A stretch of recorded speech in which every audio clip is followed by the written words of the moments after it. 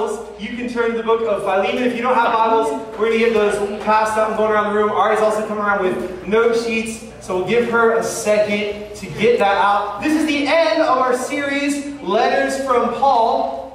And all God's people said, amen. We're tired of this boring stuff. Let's go on to something interesting. It's okay. We get into all the really fun stuff next week. Next week we start 1 Corinthians 12 through 14. Let's go. Spiritual gifts. You asked for it. It's coming. This is where the Pentecostal just comes out, and we get to have fun. It's exciting. I'm excited. This is something I've wanted to do for literally years. And so next week, Spiritual Gifts is launching. But this week, we're going to finish off our Letters from Paul series with the book of Philemon. If you have a trademark Bible, it's on page 1000. Just let that sink in for a second. We've been attacking the Bible for 3 years, and we've made it through 1,000 pages of book. Some of y'all have been here since the very beginning of that. You're like, man, wow, it's felt like a long time. We made it. We're here. We got there. We're on page 1000. We're almost done. By December, we're finishing the Bible. By the way, December, we're doing the book of Revelation, which is another awesome request. I know you guys want to hear about the mark of the beast, and you want to hear about all kinds of other crazy stuff. That's coming in December. So, just want to whet your appetite for what's to come. There's exciting stuff ahead. The Bible is cool. The Bible is incredibly exciting and interesting. I know Brian wants to be here for our Revelation series. But turn to Philemon for tonight. We're going to be there. We're going to read the whole letter. So you guys like freaking out, but if you like turn the page, you'll notice it's only 25 verses. So we can do this. We're going to read the entire book of the Bible tonight. So if you have never like read a whole book of the Bible before, now you can cross it off your list. After tonight, you will have read an entire book of the Bible. You'll be accomplished. So before we do that, I'm just going to give you the story real quick. Philemon is kind of an interesting letter because it is a personal letter. Every other letter that Paul writes, he writes it to a church, and there's kind of a big theological important theme. Philemon is a short letter to a friend. And Paul's writing directly to a friend. So we get kind of a more personal side of Paul, a different side of him we don't often get to see in his other letters. Here's the story. So Paul knows this guy named Philemon. Philemon comes to Paul when Paul's in the city of Ephesus preaching. Philemon comes, he's on a business trip. He's this wealthy dude, very successful, comes to Ephesus, hears the message of Jesus from Paul, and gets his life totally rocked by the gospel, becomes a different person, becomes a Christian. His whole family comes to Jesus. He goes back to Colossae, the city he lives in, and he starts the Colossian church there. He opens his home up, and they meet there every time. So Philemon is a really important guy in the church in Colossae. He's one of the founders, a very important figure, very wealthy. He's an important guy. He owns a slave by the name of Onesimus. Say Onesimus. Onesimus. Onesimus. This is Philemon's slave that he owns. Onesimus. I'm going to start with this one tonight. Onesimus steals some money from Philemon, runs away. He breaks out of there. He doesn't want to be a slave anymore. He runs off to Rome. He lives on his own in the city of Rome. So, that's Philemon. That's Onesimus. Years later, Paul is in prison in Rome, and he's writing letters. This is when he writes the book of Colossians. He writes the letter to the Ephesians. He writes the letter to the Philippians. And while he's in prison in Rome, he meets this guy. Guy comes up to him by the name of Onesimus. He meets Onesimus, kind of gets to know him. Onesimus is a slave. He's just living on the streets in Rome, trying to just survive, trying to make ends meet. It's still better than being a slave, but he's doing it. He's there. He meets Paul, and Paul begins to tell him the story of Jesus. And Onesimus hears the story of Jesus. His life is changed by the story of Jesus. He follows Jesus, and they get to talking, and it comes out that, yeah, I'm a runaway slave. I ran away from my master, Philemon. And Paul's like, Philemon? No way. What are the odds? I'm in Rome, and here I meet Philemon's runaway slave, hundreds of miles away in Rome. And so Paul gets to talk to Onesimus. He's like, hey, so you ran away. They're talking. He shares his story, and Onesimus becomes like a brother to him. Onesimus is just like, they're tight, they're close. Onesimus helps him out. When you're in prison, like, it's not like today when you're in prison, you get 3 meals a day and like, they take care of you a little bit. When you're in a Roman prison, you got nothing. Unless your friends remember to bring you food, you're going to starve to death. And so Onesimus is out getting Paul food. He's bringing him stuff. He's keeping him alive, keeping him healthy. And so Paul and Onesimus, they're close, they're brothers. And eventually, Paul sends Onesimus back to Philemon. And Peter, I was like, what's he doing? Send him back to his slave master. He sends Onesimus back to Philemon with this letter in hand. And he asks Philemon to receive Onesimus not as a slave, but as a brother. He asks him to free Onesimus and receive him into his house and provide for him just as his own family member. And this is a radical thing, because slavery in ancient Rome is not, it's not like this really chill thing, right? 40% of the population are slaves. And so Rome is built on the back of slave labor. Much like America in the early 1800s, like everything in the economy runs on the power of slave labor. I was reading some stuff, researching, trying to figure out what is it like to be a slave in Rome. And it is no fun. It is not, it's not a good deal. It's not great. It's a mess. You are in some trouble when you're a slave. And sometimes brutal, sometimes terrible. Other times, though, slavery is economic. A guy can't pay his debts. He runs up too much on the credit card. He can't afford food. And so he'll sell himself to a wealthy man like Philemon. He'll sell himself for labor, and he'll pay off his debts, work for Philemon, and then at the end of a certain period of time, he's going to be free. We don't know which category of slave Onesimus is in. There's scholars debate these things. But the point is, Philemon owns Onesimus as a slave. Onesimus runs away. He's back home. And slavery is not great. The relationship can at times be like an employer and an employee. Sometimes it's much more intense and crazy. And this letter, among other parts of Paul's writing, begin to form the basis for the abolition of slavery. And so in the 1800s, when politicians in Britain begin to fight to end the slave trade, and when politicians in America begin to fight to end legalized slavery in the United States, when Abraham Lincoln signs the Emancipation Proclamation, he has the words of Philemon in his head. So this is a really incredible book, just in terms of its historical weight and how it shaped the church. Paul is arguing that slavery should not be a thing. And this is wild.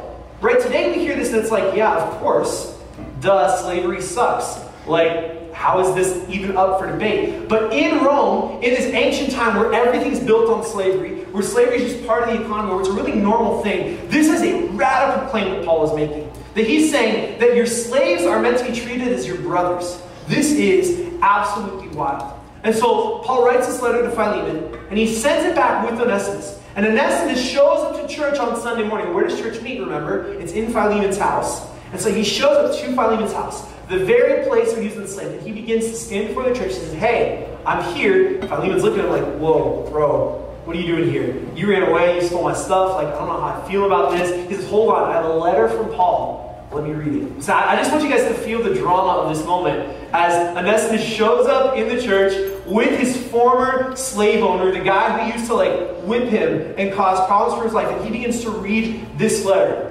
Philemon, and we're going to start in verse 1. Paul, a prisoner for Christ Jesus, and Timothy our brother, to Philemon, our beloved fellow worker, and Apphia our sister, and Archippus our fellow soldier, that's Philemon's wife and his son, and the church in your house, grace to you and peace from God our Father and the Lord Jesus Christ. I thank my God always when I remember you in my prayers, because I hear of your love and of the faith that you have toward the Lord Jesus and for all the saints. And I pray that the sharing of your faith may become effective for the full knowledge of every good thing that is in us for the sake of Christ. For I have derived much joy and comfort from your love, my brother, because the hearts of the saints have been refreshed through you. Accordingly, I am bold enough in Christ to command you to do what is required. Yet for love's sake I appeal to you.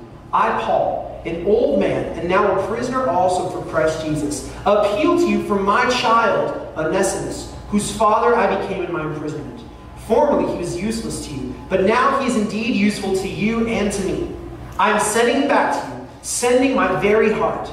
I would have been glad to keep him with me, in order that he might serve me on your behalf during my imprisonment for the gospel. But I preferred to do nothing without your consent, in order that your goodness might not be by compulsion, but of your own accord.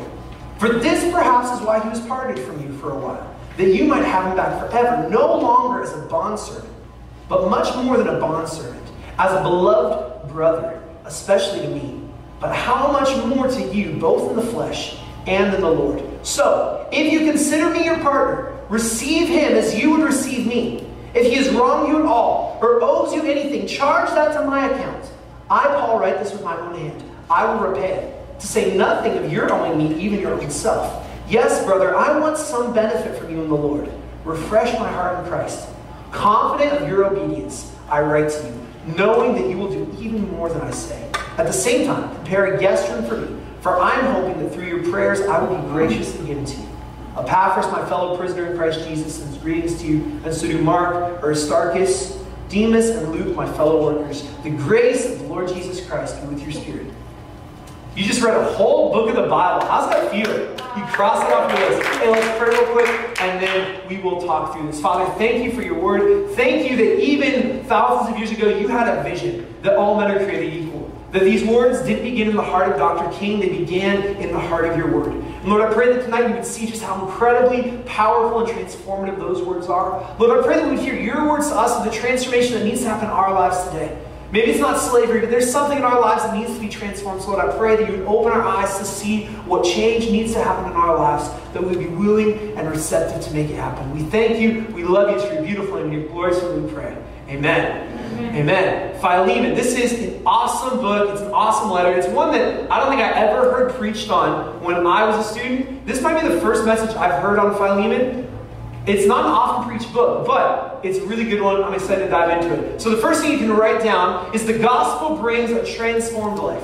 The gospel brings a transformed life. When Paul opens his address, he begins to talk to Philemon, and the first thing he notes in Philemon's life is, hey, there's some transformation that's happening in your life. In verse 4, he says it this way, I thank my God always when I remember you in my prayers, because I hear of your love and of the faith you have toward the Lord Jesus and for all the saints. I derive much joy and comfort from your love, my brother, because the hearts of the saints have been refreshed through you. So Paul begins and he says, hey, Philemon, I'm looking at you and I see that you're a different guy. I met you in Ephesus and you were not the dude that you are now. You were kind of mean. You were violent. And now, man, your love for people is so evident. It's so awesome when I look at your life and just see how loving you are towards the other people. When I hear stories coming, because Paul knows Philemon from this church in Colossae, and so they'd write him letters and he'd hear about Philemon's life and say, man, I know just how awesome you are. I see your faith, how much you trust Jesus, how your allegiance to your fellow brothers and sisters in the church, how you are for them. You're about making their lives better. And Paul recognizes, hey, there's some good stuff going on in your life.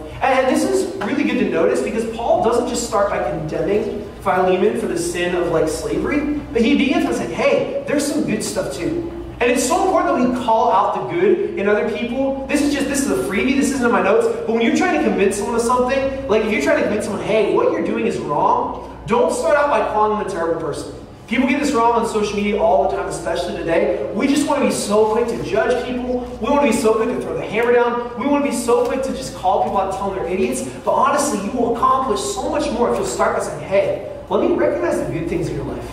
Let me recognize what you have going on that's really working out. When you're in conflict with a friend, when you're in conflict with someone, start by pointing out the good things, and then you can begin to talk about it. But here's some stuff that I'd like to see change. And that's what Paul does. The very next thing in verse 6, he says this, I pray that the sharing of your faith may become effective for the full knowledge of every good thing that is in us for the sake of Christ. The NLT, can we get the NLT up there? Josh, I forgot to put it in. I love the way the NLT says it. It breaks it down. If you ever struggle to read the Bible and understand what it says, and you just read some verses like, what the heck? Try a different translation. They can sometimes help. I love the New Living Translation. It makes it so easy to understand what it says. We'll give him a second to try to find that. But essentially, Paul says what you believe needs to change the way that you live. Because you believe something about Jesus, because now you follow Jesus, because you believe something different than you believed before, that needs to begin to affect the way that you live your life. I am praying that you will put into action the generosity that comes from your faith as you understand and experience all the good things we have in Christ. So this is Paul's word to Philemon, and this is kind of Paul's word to you tonight. I pray that you would put into action the generosity that comes from your faith. I pray that you would believe something, and that then you would put that belief into action. You make some change in your life because of the change that happened in your head. Because something changed in your head, because you believe something differently. Now I want you to begin to live differently as a result. I've seen this start in your life. I've seen you begin to kind of walk in the way that Jesus would have you walk. I've seen you begin to just show love and faith, but I want that to continue. I want that to come to full fruition. I want that to finish. I don't want the good things that God is doing in your life just to start now, but I want you to keep working at it. I want you to keep following Jesus. I want you to keep making those changes. Good job on making the changes that you've made so far, but keep making them. Keep it going. I want this transformation to carry on. This is only the beginning of what God wants to do. And for some of you guys, you've started those first steps. You begin to make some changes. You've started a Bible reading plan. You started to pray more regularly. You started to just listen to sermons, and you started to make some changes in your life. And this is what I think God would say to you tonight is, hey, this is great. Congratulations. Well done on the progress you've made so far. And like, I could call out some names in the room. Josh, well done on the progress you've made in just growing in your relationship with Jesus, pursuing humility. Bella, congratulations and well done on the work that you've done in growing in kindness, in the work that you've done in becoming more like Jesus. Andrew, well done in the work that you've done in pursuing Jesus, in becoming a better disciple of him and caring about what he has to say. Selah, well done in the way that you have worked to just have good relationships with the people around you and make those. And I could keep going. I just don't have time to name every person in the room. And some people are like, you didn't say my name. I must be a failure. It's okay. I love you. I just don't have time to get through all the names. But congrats, well done on the work that you've done. But what started needs to continue. What you started to do in Jesus, the progress you've begun to make, needs to continue. You need to keep growing. Just like Philemon, there's a transformation that needs to happen in every single one of our lives. There's something that God wants to transform and change in your heart, in the way that you behave, in the way that you relate to other people. Could be a relationship with your parents. Could be a change in a specific behavior, a certain sin you're involved in that you need to lay aside and move past. Could be a change in lifestyle, just the way that you live and carry yourself. The attitude that you have every day needs to change.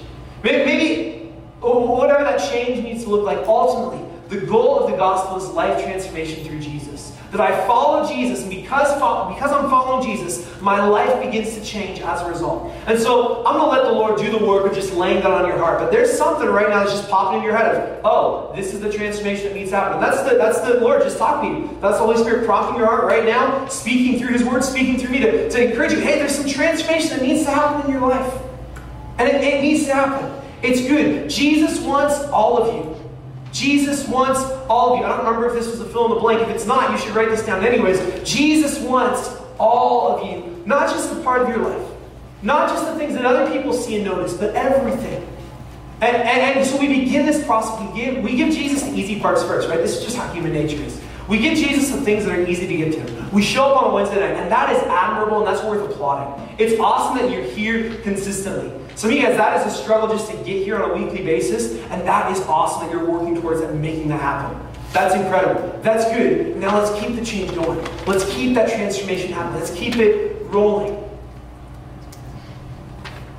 Every part of your life, Jesus wants. And so for Philemon, Paul says, hey, you've done well. You're loving, you're faithful, you follow me, but there's this other area that I want control over. You're holding Onesimus as a slave. And you need to give Jesus that part of your life. You need to give Jesus management of your household and your finances. This needs to be under the authority of Jesus. Philemon's done well, but this area isn't right. And this is a socially acceptable sin for Philemon. Today we hear slavery and we're like, man, what the heck? Why would anyone do that? But in his day and age, this is like, yeah, this is cool. This is normal. This is what you should do. If you're rich and powerful, you should have a few slaves. If you don't have a few slaves, like, what are you doing? You're wasting your money. You're wasting your time. So you could be doing so much. And this is the pressure that you get. It's normal. It's even expected of him. But nonetheless, Paul says it's sin and it needs to be dealt with. The change required is radical. It goes against everything society says, but it needs to be dealt with. And so I wonder tonight, what socially acceptable sins have we allowed to grow in our hearts? What have we allowed to just kind of, we've lived in this, we've walked in this, and we know the Bible says we shouldn't, but it's just the day and age. The Bible is this old, antiquated document. Our culture says this is a socially acceptable sin. Some that come to mind, prejudice and injustice. These are sins that the Bible calls out, but they still hold over many people's hearts. Many people walk in this on a daily basis, and they don't think it's all that big of a deal because everyone else says these, everyone else tells those jokes, everyone else makes those associations, everyone else does this stuff. It's okay. It's acceptable in many social circles, but it's not acceptable in the family of God. Racism is not acceptable in the family of God. Another culturally acceptable, socially acceptable sin, lying and dishonesty. We easily become callous toward dishonesty. We easily become callous toward falsehood. And maybe in your life, you begin to kind of just skimp a little bit. It's just a little white lie. It's just a small thing. But even those socially acceptable sins, even the things that you never get caught for, that you never get in trouble for, they're just small lies. Those things are sin and they need to be dealt with. They need to be laid at the feet of Jesus. Hatred and anger is a socially acceptable sin right now. It's really acceptable to yell at someone and get all mad at them because they are part of a different political party than you are, because they believe differently than you do, because they have a different faith than you do. And hatred and anger towards people that are different than you, hatred and anger towards other people is not acceptable in the household of God. And I know our world's a mess. We don't know how to disagree with someone without hating them. But even that socially acceptable sin is sin before Jesus. One of the most prevalent and popular is the last one I'll list: lust and sexual sin in general. Internet pornography is widespread. The average age when people start viewing is younger than the youngest person in this room. And it is everywhere. And I know that everyone that you talk to is going to say this is normal and this is good. That it's healthy. You can even read studies, and scientists will tell you that it's healthy and it's good. But the Bible calls it sin, and so we're going to call it sin. And even that area of your life needs to be surrendered over to Jesus. Even the things you do in the privacy of your own bedroom need to be surrendered over to Jesus. We've got a lot of people confused over just all kinds of issues in sexuality, and those things need to be handed over to Jesus. Your lust, your sexual attraction, and your desires need to bow their knee to the authority of Jesus. And here's the good news: Jesus isn't ashamed of you or your sin. Notice that Paul writes to Philemon, and he addresses him as a brother. Paul doesn't come to Philemon with a layer of shame and guilt and say, man, you're a terrible, no good, awful person because you own this slave. Paul says, no, man, you are a brother to me. You're awesome. You're abounding in faith. You're abounding in love. You're doing great. And now here's another area to surrender over. And that's how Jesus views you. That's how Jesus views the sin in your life. He sees it and he says, man, that's not great, but I love you. You're doing so great in so many other areas. And some of you need to hear this encouragement because you just beat yourself up all the time. Every time you fail in this one area, you just keep beating yourself up. You keep saying, man, I'm an awful Christian. Jesus doesn't love me. There's nothing for me because I can't figure this part of my life out. And Jesus looks at you and says, yeah, man, that sin is awful. That sin needs to go. That sin needs to come to my feet. You need to lay that down. But I'm for you, and I love you even in the middle of sin. Jesus is for you, and he loves you. Even in the middle of sin. Even the moment after you've committed that sin, Jesus loves you no less than he did before, and no less than he will when you do it 20 more times. The love of Jesus is constant. Regardless of how sinful you might be, Jesus loves you. His love is for you. Jesus loves sinners. Right? They're the people he's constantly hanging out with. He's about sinners. He's around them. If you're caught up in some sin, whether it's something that I mentioned or not, Jesus loves you, and you're the one that he wants to hang out with. He doesn't want to hang out with stinky religious people who think they're so good and perfect. Jesus actually isn't interested in them. He pushes them away consistently, and he runs to people who know they're broken and messed up. And so if you're in here tonight and you know, man, I'm broken. My life's a mess. You're the one that Jesus is running to. You're the one that Jesus is interested in that room tonight. Jesus loves sinners. He died for you. He died for that sin. He wants to bring you past that sin. He wants to bring transformation in your life. The gospel brings a transformed life. Jesus wants to transform you past your current sin struggles. And I want to help you in that. I would love if there's something that I can do to help you work through some sin areas. I would love to do whatever I can. Your trademark leaders would love to do whatever they can to help you pass. I'd love to help you untangle the web of lies that you've woven around your life through just dishonesty and beginning to tear your relationship apart. I'd love to help you unweave that and work through that. I love you. I want to see you get past that. I'd love to walk you through restoring relationships with the people that you've hurt because of some of your choices. I'd love to walk you through restoring relationships with people who have hurt you because of some of their choices. I'd love to help you find forgiveness and find healing and wholeness. I'd love to help you with that. I'm for you. I'm for that. I want to see that happen. I'd love to help you explore what it looks like to surrender your sexual orientation to Jesus. And I know that's a hard conversation. I know that there are a lot of things involved in that conversation, but I would love to help you explore what that looks like and have that conversation. And I'm for you. I'm not looking at you with shame or guilt. I'm looking with the love of Jesus and saying, I want to help you transform past this current moment. I'd love to pray with you that the stranglehold of lust would be broken off of your life. And I know that's difficult and hard. I've walked through that. I know what that takes, but I'd love to walk with you and help you. It's so much easier when you have someone walking alongside of you versus trying to do it on your own. I'd love to help you become someone who's truly honoring to your parents. Whatever that thing is in your life, whatever that transformation is, I want to help you.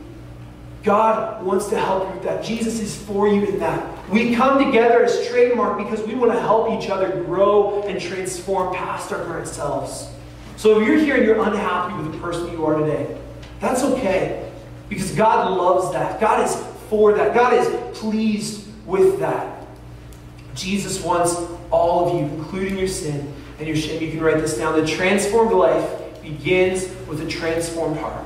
The transformed life begins with a transformed heart. We'll pick it up in verse 8 and carry on. Paul says, accordingly, though I am bold enough in Christ to command you to do what is required, yet for love's sake I prefer to appeal to you. I, Paul, an old man and now a prisoner also for Christ Jesus, I appeal to you for my child Onesimus, whose father I became in my imprisonment. I'm sending him back to you, sending my very heart. I would have been glad to keep him with me, and we'll skip to 14, but I prefer to do nothing without your consent in order that your goodness might not be by compulsion, but out of your own accord. For this perhaps is why he was pardoned from you for a while. You might have him back forever, no longer as a bondservant, but much more than a bondservant, as a beloved brother, especially to me. The transformed life begins with a transformed heart. Paul appeals to Philemon. He says, hey, I want this transformation to take place. But Paul doesn't come and lay down the hammer and say, man, you're a sinner, you need to repent, you need to stop having slaves, you need to change this, you suck, do it now. Paul says, I want to see your heart change towards Onesimus. See, it's not so much about the sin that you're involved in, it's about the heart behind that sin. We talked about this last week extensively. The problem in our world is not actually the problems in our world. The problem is a sinful human heart that generates those problems. The problem with hatred in this world is not hateful people. It's the heart filled with hatred underneath that. The problem with racism in this world is not racism. It's the sinful heart filled with hatred toward brother and sister underneath that. The problem in this world is not rape and sexual immorality. Those are problems. But the problem underneath that is the issue of a sinful human heart full of lust. And Jesus wants to change the heart. Not just the external on-top behavior. The issue is the heart underneath.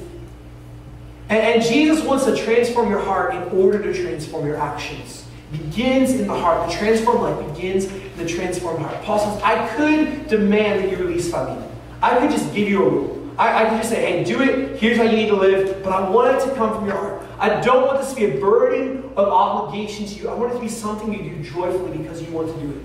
And this is what Jesus would say to you in the transformation that needs to happen in your life. He doesn't want to lay a burden on you and say, hey, you need to do this or else. But he says, I want to change your heart and I want you to actually want this.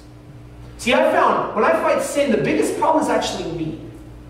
The biggest opposition to my growth in Jesus, the biggest opposition to my growth in getting rid of sin in my life is actually my own sinful heart that's wicked. Jeremiah 17:9, it won't be up on the screen, but it says, the heart is deceitful and wicked above all else. Who can tame it and who can control it? My heart's a mess. Your heart is a mess. It's full of all sorts of sinful, evil desires. And I find that my heart is fighting me again and again. So how can I have a change from the heart? Ezekiel 36, you can put this up on the screen, Josh. It's just this wonderful promise that I come back to again and again. Every time I struggle with sin and I stumble and I fall, every time I mess up, I'm drawn back to this verse. And I'd encourage you, if you haven't memorized it, memorize this verse. Maybe like you don't memorize Bible verses, make an exception for this one, because this is just so encouraging. I will give you a new heart, and a new spirit I will put within you. I will remove the heart of stone from your flesh, and I will give you a heart of flesh. What this is saying is, I know your heart's the problem. I know your heart is driving you towards sin. I know your heart is calling you to keep living in this thing, and I know you don't want to do it. I know your heart's fighting, and so I'm going to give you a new heart. I'm going to transform your desires. I'm going to change not just your behavior, but I'm going to change the motivations underneath that behavior. I'm going to change your very heart, the very seed of your motivation and intention. I'm going to make that different. I'm going to make you a fundamentally different person. This is what Jesus promises. The change that needs to happen in your life won't come through begrudging obedience. God doesn't just come to us with a list of rules to follow. The gospel isn't just an assignment that needs to be completed and graded. Ultimately, the path to transformation isn't trying harder. The path is surrendering your heart to Jesus. Asking Him and pleading with Him to do this miracle. Lord, I need a new heart. And this is my prayer when I'm in the throes of sinful temptation. This is my prayer right after I succumb to temptation. Jesus, give me a new heart. God, my heart is so wicked and awful. God, I know I'm so messed up. I know I'm such a mess. God, give me a new heart. Change my desires. Change the things that I want to do. I'm trying so hard to modify my behavior, but my heart keeps getting in the way. So God, would you get rid of this heart that keeps getting in the way and give me a new one? It's just like the song we sang today. Tiffany picked such an appropriate song. From the inside out. Consume me from the inside out. My heart, my soul, I give you control. I give those things over to God. I give him control of my heart. I give him control of my soul. I give him control of my life. And then he consumes me from the inside. The change begins inside, and then it becomes outside. From the inside outward. The transformed life begins with a transformed heart. Philemon needs a change of heart toward this runaway slave. He needs to view him as a brother instead of a slave. Verse 16, don't look at him as a bondservant, but more than a bondservant, as a beloved brother, especially to me, but how much more to you, both in the flesh and in the Lord. And then later on, Paul says, receive him as you receive me. So change your opinion. He's no longer this runaway slave who stole from you. Now you need to change your heart towards him. Your heart needs to be one of love. The same love that you have for me when I come and you set up a guest group for me. That same love needs to be in your heart for Onesimus. Jesus needs to change your heart. He needs to change the way you feel about him. And Paul is confident that when this happens, Philemon will do the right thing. Verse 21, confident of your obedience, I write to you, knowing that you will do even more than I say. Paul says, I'm so sure that the moment that you will give your heart over to Jesus, the moment that God will change your heart, the moment the way you look at Onesimus changes, I know you're going to free him. I know you're going to do this. Because it's not coming as a law. It's not coming as a rule. It's coming because you have a new heart. You have a new relationship. The same reception that Paul received, welcome him back as though he was Paul himself. Not with anger or punishment, although this would be entirely appropriate in this culture. It'd be so right for him to just beat Onesimus bloody and kill him for running away. And this was okay in the culture, but Paul says, don't do that. Instead, receive him as you receive me, with joy, with gladness, a guest room. Treat him as part of your family. Look at him as a brother. The path to the transformed life, to transformed heart. We'll end with this by way of application. The gospel restores relationships. The gospel restores relationships. Let's just try to put this on the ground. Let's take this out of the Bible. Let's put this in our day, in our culture. So here's what Paul says to Philemon. You're not defined by what you own, but you're defined by the one who owns you. You are no better than Onesimus, he says. Onesimus might be your slave, but you too are a slave to Jesus. Jesus has bought your life through his death on the cross. And so you and he are in the same position. Both of you are slaves to Christ. And so you may own him as a slave, but you're both owned to Christ. And so the church becomes a place where slaves and masters become brothers. Jesus is the great equalizer. There's no divisions in the family of God. Whatever racial divisions might be there, whatever economic divisions might be there, whatever social class divisions might be there, none of those exist because you're all brothers in Jesus. So Paul speaks to Philemon, this person in a position of power, and he says, hey, you need to disregard the power that you have in society. You need to disregard the prestige that you have. You need to instead view that you are on the same level as all these other people. All these people are created equal. And so today, when we have these relationships, when we're in a relationship, one day you're going to be a parent. You're going to be in a relationship, you're going to have a kid. You're going to be in a relationship over them. And you need to keep this in mind. That just because you're the parent and just because they're the kid, you aren't somehow better than they are. You aren't going to be less of a sinner than they are. I know you don't have kids yet, but just hold on to this because you're going to need to remember this. You're no less, and remember this for your parents, you're no more of a sinner and you're no less of a sinner than your parents are.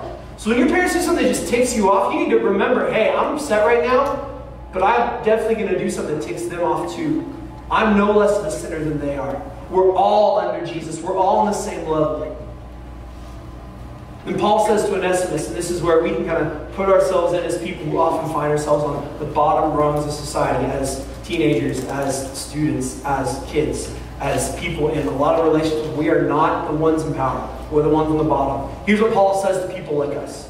Here's what Paul says to Onesimus. He says, you were once useless to him, be useful now.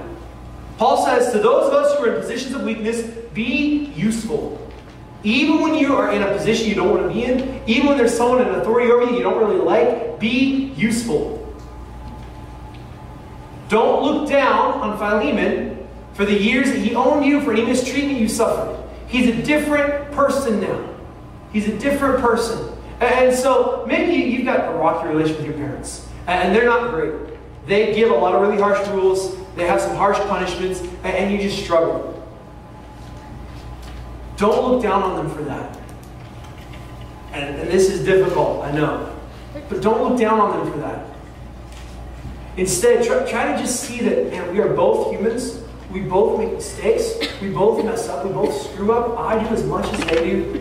And so I need to be gracious towards the people who are in authority over me. And I just need to be humble, and I need to be useful to them.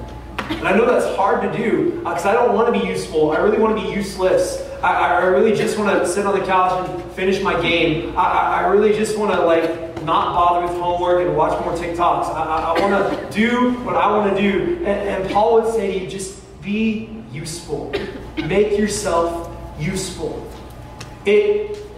Let your service to them be like the service to Jesus. This is what Paul says to Onesimus. As you are now working for Philemon, serve him as though you're serving Jesus. And so when you're doing your chores, do those chores, you're doing them for Jesus, not for your parents. Do them as everything you do, the Bible says, do with all your heart, as if you're doing it for God himself. How would you respond if God asked you to do the dishes? I hope it would be a little more kindly than you often respond to your mother when she asks you. I hope. How would you respond to God when he asks you to complete an assignment or gives you a task to do? I hope you would respond a lot more kindly than you do to your teachers when they give you some homework. I'm just grasping straws, pulling this out of thin air. But live as though you're living for Jesus. Paul says to both groups in society, you look at every relationship you have in your life through the lens of Jesus. We're united around our shared love for Jesus. So we let that be the focus in every single relationship we have. This is literally the core value we have. We have relationships centered around Jesus. This is what Paul's saying.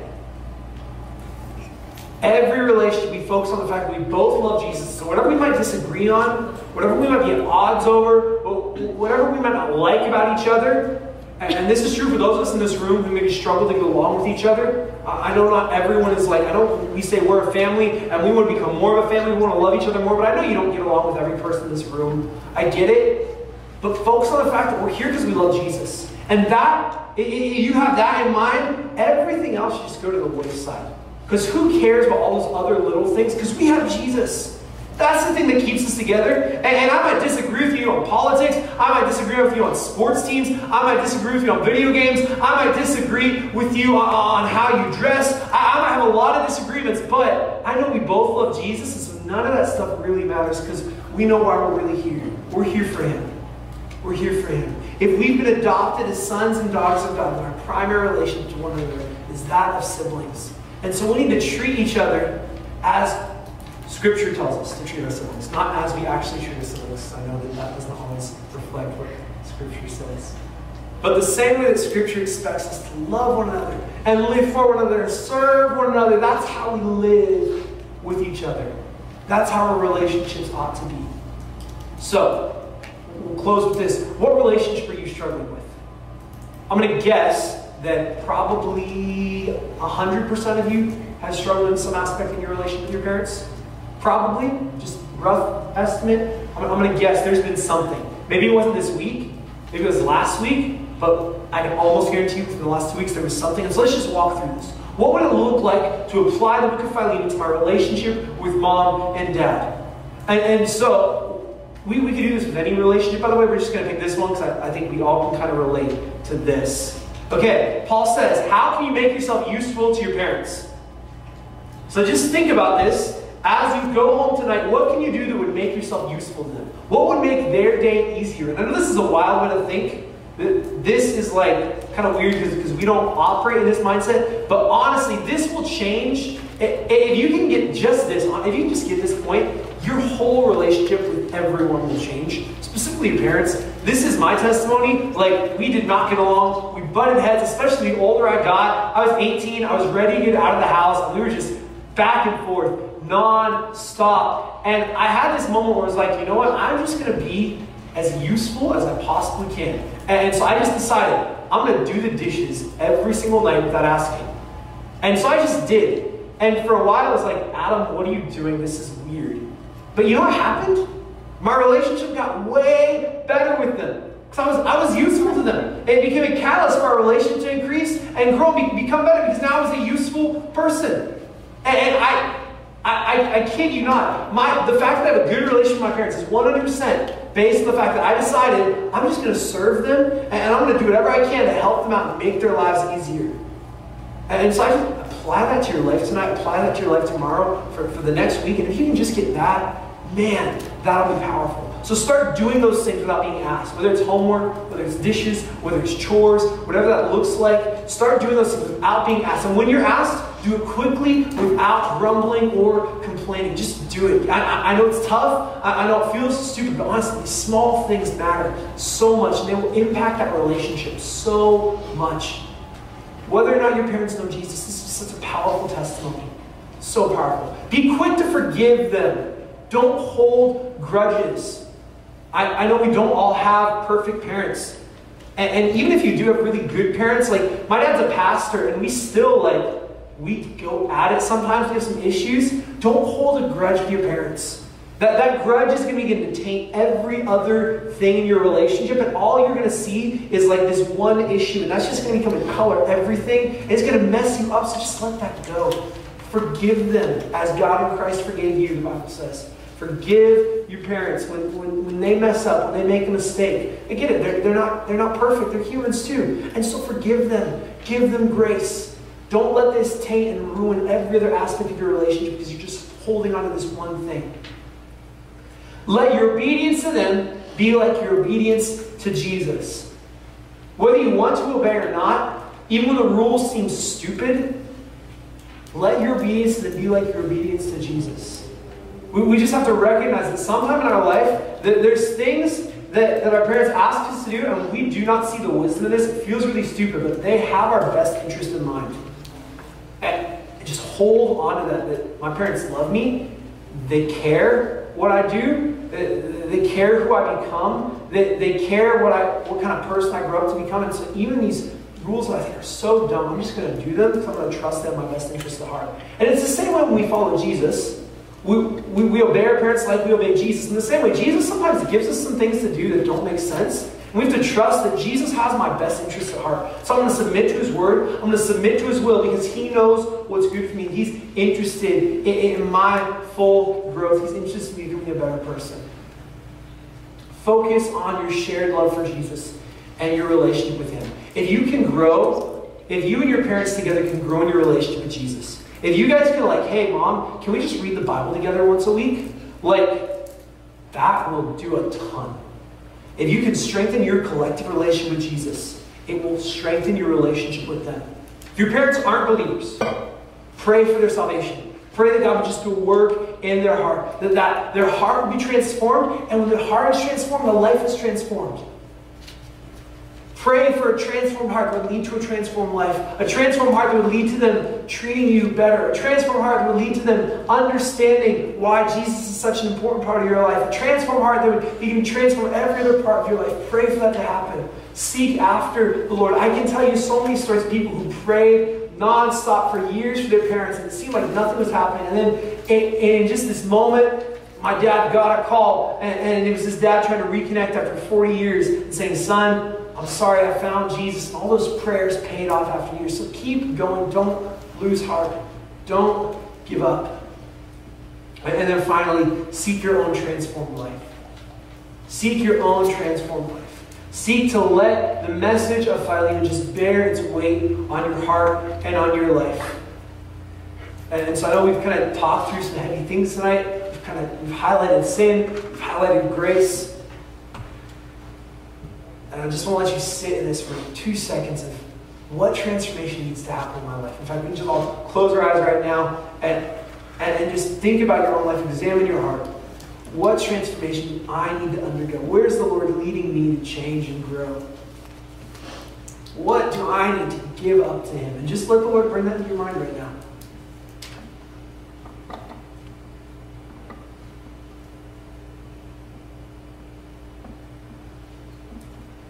would you just surrender that over to Jesus? Say, Lord, that's yours. This part of my heart that I've been holding on to, this anger, this bitterness that I just can't let go of, this sexual sin that I'm involved in, Lord, this disobedience, Lord, this dishonesty, give that over to you. Surrender to you, Jesus. My heart and my soul, I give you control. Consume me from the inside out. And now would you ask God to give you a transformed heart? The answer to your behavior is not your behavior. It's the heart underneath. So ask God to transform those sinful desires into righteous ones. Ask God to do that miracle that only He can do.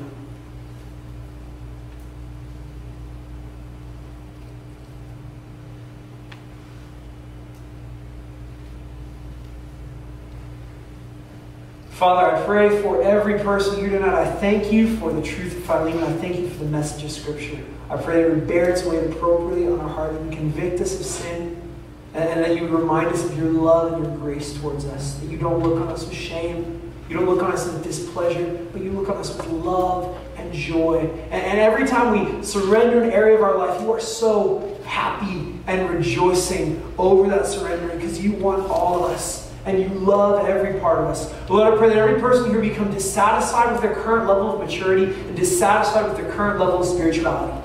That they would just feel like there's more that I can do. There's more I can grow. There's more I can lay down. There's more I can give up. There's more I can grow with Jesus. I pray that they just feel that and sense that. Lord, I pray that you give them the power and the strength to do that. Would you change our hearts because we can't change it on our own.